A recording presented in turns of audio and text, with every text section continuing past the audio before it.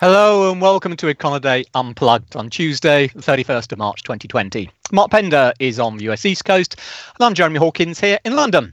Well, amidst all the market volatility, there have been at least a few signs in recent days that investors are beginning to give the policymakers the benefit of the doubt. And that's even if the fiscal response from some regions, notably Europe, still lacks the coordination needed to give it full value for money. There's certainly been some bottom fishing going on in the equity markets. The Dow last Tuesday through Thursday saw its biggest three-session winning streak since 1931. And the dollar's just ended its worst week since 1985. And that's a good thing because it means global liquidity strains are not what they were earlier in the month. Of course, there's still a long way to go to recover all the previous losses. And it could yet be that the upcoming economic news is so poor that even current asset price levels can't be sustained. Time will tell, but we are starting to get a few bits and pieces of data through that give us some tentative indication of what's been going on for this month. So, Mark, where's the US stand? And while we're at it, I see the Fed's been busy yet again. Yes, establishing a repo facility for central banks. This is part of their dollar swap arrangements with central banks that they've been announcing and extending over the last several weeks. And this is what you were saying, which is to reduce the liquidity strain for U.S. investments. As far as the data goes, well, it is, I guess, surprisingly disastrous. It's kind of inexplicable, really. We had at least today's conference board report from for consumer confidence. The cutoff date of this was March 19th. And if you recall, the jobless claims report for March 21, for the week ended March 21, and that was a Saturday, was 3.3 million unemployment. And and actually the Econoday forecast is looking at about that right now for the next week as well. But looking back again at March, it didn't seem to affect this panel at all. And this is a very large panel of consumers. This is a phone survey of thousands, several thousand consumers. So it's a very substantial. Can I ask a quick question on that? I don't know if you have this or not, but do they give you sort of the regional breakdowns? So the kind of, the coronavirus hub, stateside, New York, and that sort of thing? That's an interesting question. Let me just see here. Hang on a second. And I don't know how far disaggregated this data is. On Europe, we get this EU sentiment thing, which we talked about, where they actually break it down into individual countries. Well, as I'm looking that up, I can say, however, that the overall national readings were very little changed. Still a very favorable. A still very favorable assessment of the current jobs market, which is kind of a shock, almost like in line with the pre-virus economy. Very few people saying jobs are hard to get, and a lot of people saying jobs are plentiful. Let me just look here for the regional breakdown. I didn't want. They have, of course, income breakdowns, and they do have a regional breakdown. Let's see here. We can just look at this real quickly. I guess the mountain states and Pacific states are going to be the most affected because of Washington and California, of course. Also, the East and New England. I'm just looking at these numbers right away. Mid-Atlantic, East, North, Central. Really nothing that is striking or lopsided. They're using a census breakdown here, and I can see by regional, but nothing that hits you over the head as being a regional issue. It's like I say, I guess it's an inexplicable report, but and what this is going to do is it's going to limit the expectations, which are already very limited, for deterioration in Friday's employment report, U.S. employment report, where the Econoday consensus is for a very limited decline of 150,000 in payroll. Mm-hmm. Now, the low estimates here are in the millions, a couple of million. So there are economists who are seeing it, who are expecting a catastrophic change in payrolls. So it'll be a very interesting question. In the U.S., not everyone is on payrolls, especially in the service or the accommodation and food services industries. So maybe they won't show up, but then they would definitely show up then in the household half of the employment report, the non-payroll part of the employment report. So something would have to crack, and there are some expectations for a jump in the unemployment rate. But so far, it's a little bit of a mystery. Why this employment catastrophic or unprecedented climb in initial jobless claims, which is absolutely has been established, isn't reflected yet in consumer sentiment. So I guess it's just a question of time. They didn't put a warning in the report whether low sample sizes were responsible for this, but this is a telephone survey, so you wouldn't think that would be an issue. But let me head it back over to your court. We had German unemployment today, and I see that was sampled early in the month of March, but no effect at all, still 5% where it's been for a long time. Is the German economy, especially comparison to the American economy, the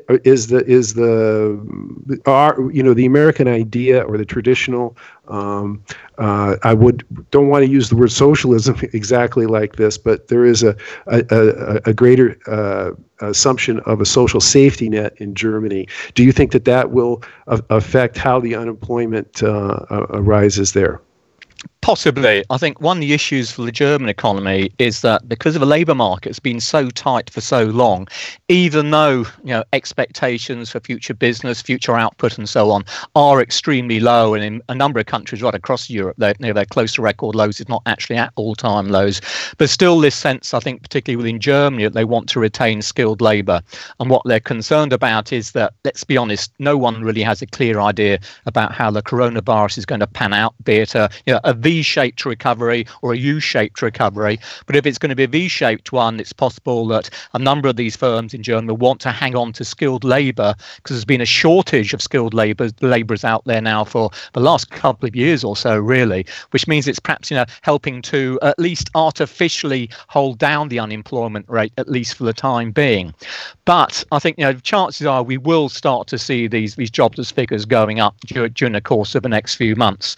In terms of looking at how Germany stacks up against the likes from your side, we have this GfK consumer confidence indicator, which markets placed quite a lot of attention upon, really, and that saw a hefty decline. Sort of their expectations for April, so one of the sharpest declines on record. Now that's actually borne out in the real data. It would suggest we could see quite a sharp slowdown in terms of overall consumer spending, and that's inevitably going to weigh on Germany and indeed the rest of the Eurozone. But it's interesting looking at some of the recent data we've had here. You mentioned from your side there hasn't been too much coming out of the stats guys, to the extent that perhaps the data themselves may not be quite as reliable as normal. Well, we've certainly had indications from Eurostat, the guys who are responsible for the bulk of the Eurozone economic figures, suggesting that although most of the March numbers should be treated as being pretty well reliable, they are now starting to get some problems, some issues with both regional coverage, individual countries supplying the data, and also problems with product coverage as well. So in the flash inflation figures we had out this morning, there was a footnote at the bottom of that report, just dropping a few hints. Well, look, we think these numbers are reliable, but it's starting to get harder to get the data compiled. So just read that, reading between the lines, it does suggest there are going to be some issues regarding the accuracy of, well, let's be honest, most countries' data, I suspect, over the course of the next few months.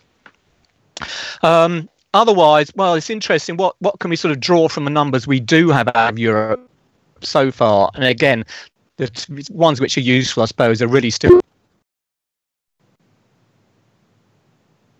UK was interesting with a news sort of survey, a private survey which came out earlier on this morning, and that really highlighted the panic buying of essentials and particularly groceries. So looking at the last 4 weeks, year-on-year supermarket sales basically of groceries and food and so forth, they're up by almost 21% on a year-on-year basis.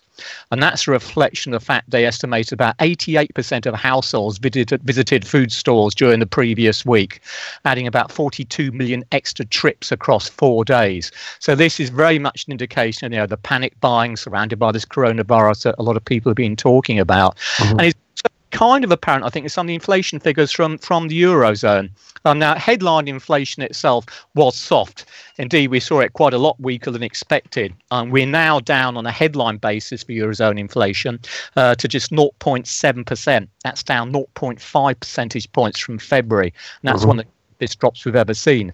But looking at the breakdown, core inflation, so we strip out energy, which we know fell out of bed in March, and food, that also came down a couple of ticks as well, down to 1% from 1.2%. But the food component of that was actually up quite significantly.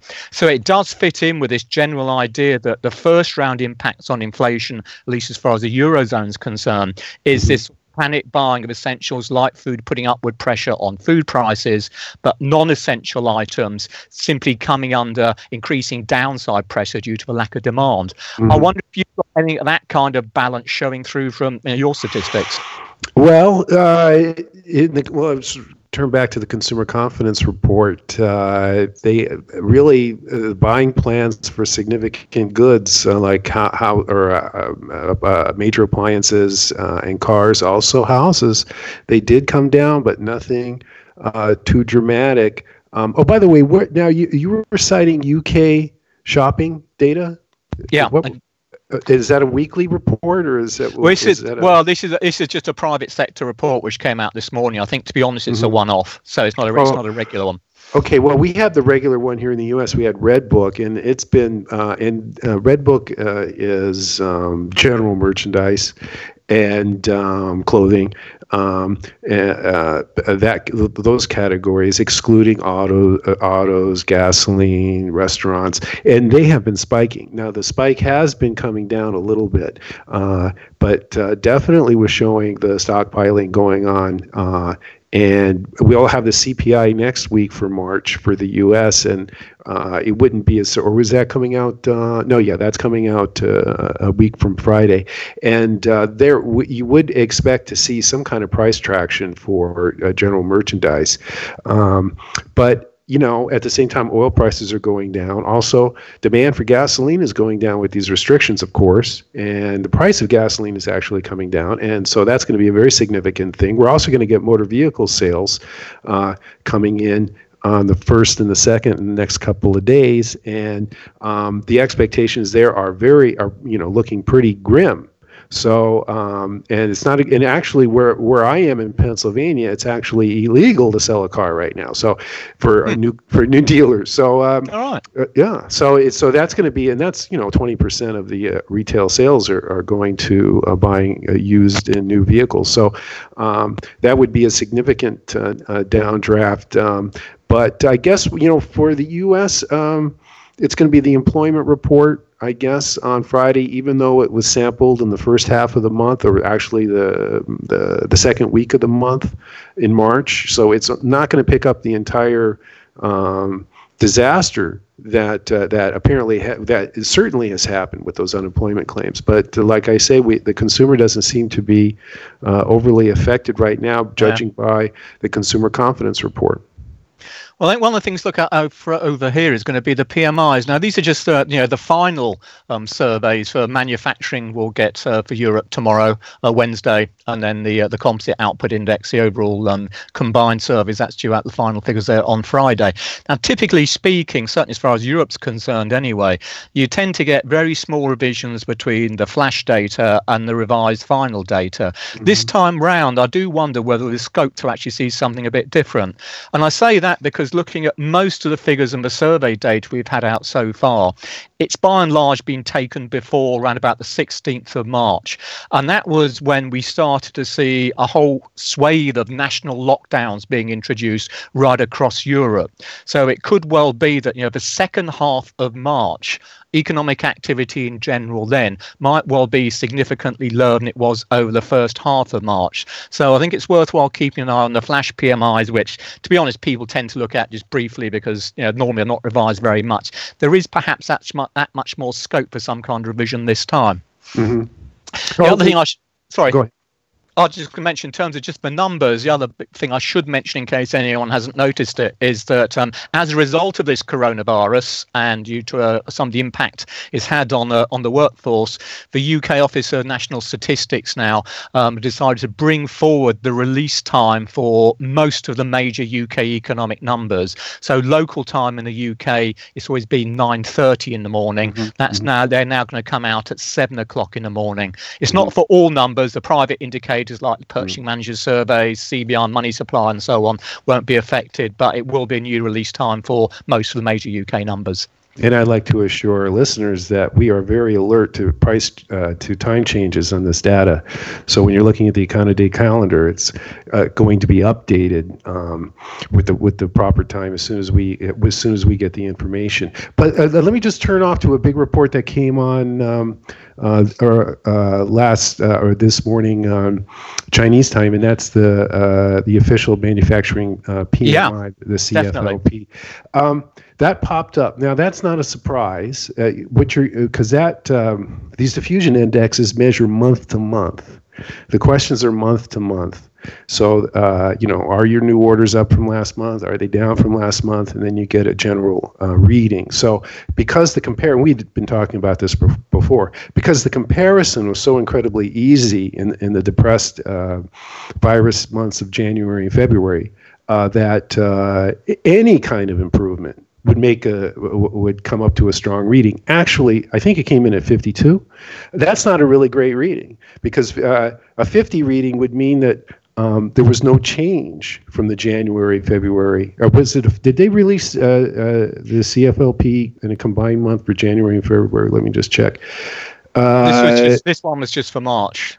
This was for March, and they released it for January and February as well. Okay, so the comparison then is February. So actually, and it was 52.0, and February was 35.7. Now that is a really significant decline in composite activity from January. A 52 is just shows a little bit improvement from February. So it's still a very weak reading. It's because of the base, but.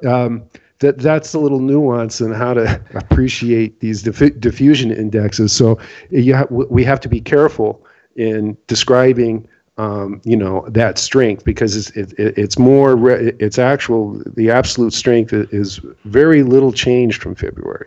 Yeah, and I'm just to add to that. I think you're exactly right in terms you've got to be careful how you interpret these things, because their diffusion index is effective. They're qualitative rather than quantitative. Mm-hmm. And what I mean there is, let's suppose we've got the start of a turnaround from a really deep recession. You could well get almost every company, let's say, increasing its supply of widgets by one widget out of a typical baseline of 100. Well, if everyone just managed to produce one more widget, you'll get a 100 reading on the PMI. If they all produce 10 widgets more, you still only get a 100 reading. So it's, as you say, you've got to be very careful how you interpret this stuff during times when you've got big swings going on in actual output.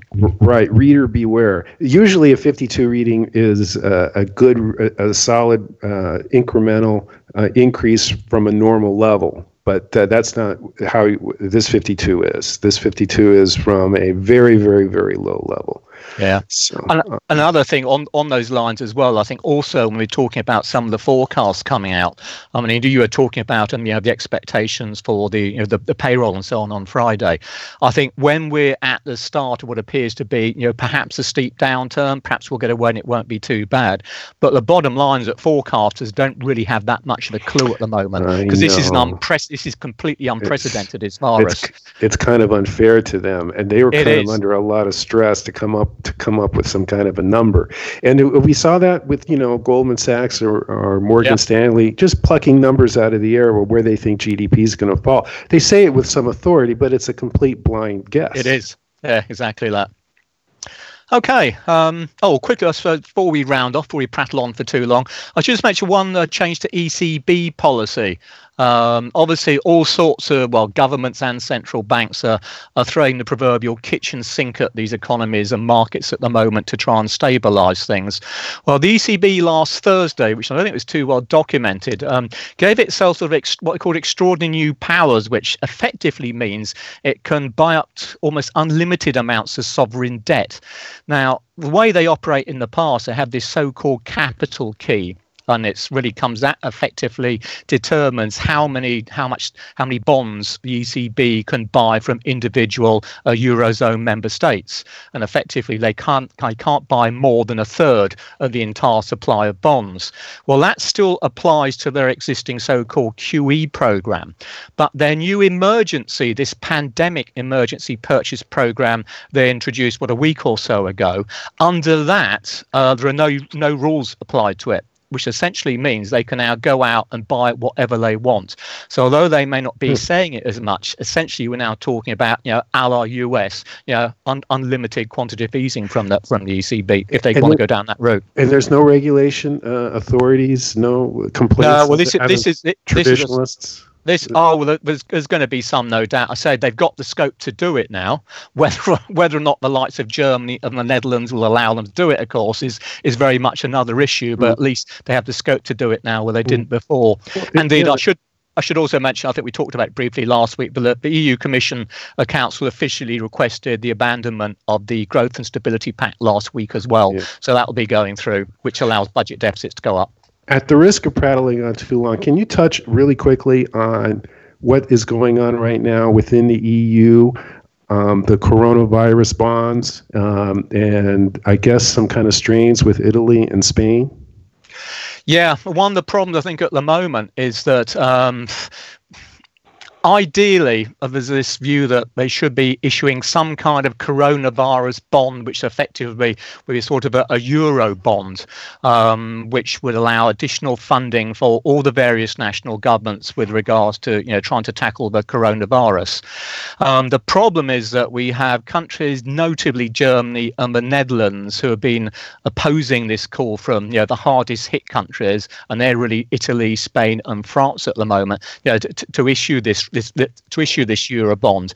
And it really comes down to the fact that the likes of Germany doesn't want to see its borrowing being attached to something with an Italian bond on it, which effectively would it come out as being, because it would be this kind of whole eurozone wide bond.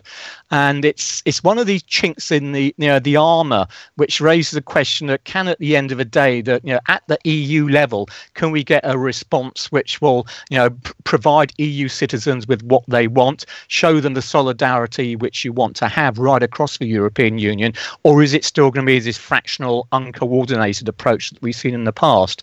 And it is one of the big issues, I think, which is investors more longer term are going to have to consider for the eurozone, because when you get push comes to shove, you don't always get the kind of harmonious and unity showing that you really need over aspects of policy that investors really want to see.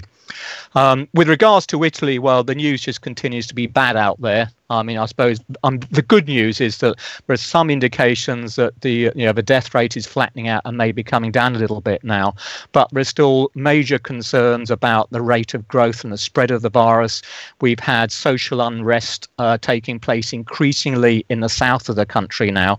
There's a danger of making it into this kind of north-south divide, which can't be good news. So Italy at the moment is still very much one of the very much the hot spot as far as the coronavirus is within Europe. But it is interesting because what's happening now right across Europe is going to be a test of political harmony for the eurozone. And how it emerges from this could well determine at the end of the day whether investors will trust the euro or not. Okay, what else have we got? Are we done for now? I think we're probably done. Yeah, I think we're done. Okay, let's call it a day then as far as this week's concerned. Well, I guess the outlook for financial markets inevitably remains highly certain. But once investors are convinced that the current shakeout has ended, they'll be on the lookout to see which economies are staging the strongest recoveries. So the economic data will be more important than ever. So keep up to date with all the major numbers and events in Econoday's global economic calendar. Thanks as always for listening. And on a personal note, and in the interest of a less stressful lockdown at home, it's the wife's birthday. So if you're listening, happy birthday, Sheila. Right. Mark and I will be back next week, and joining us will be our Asian expert, Brian Jackson. We'll see you then. Bye for now.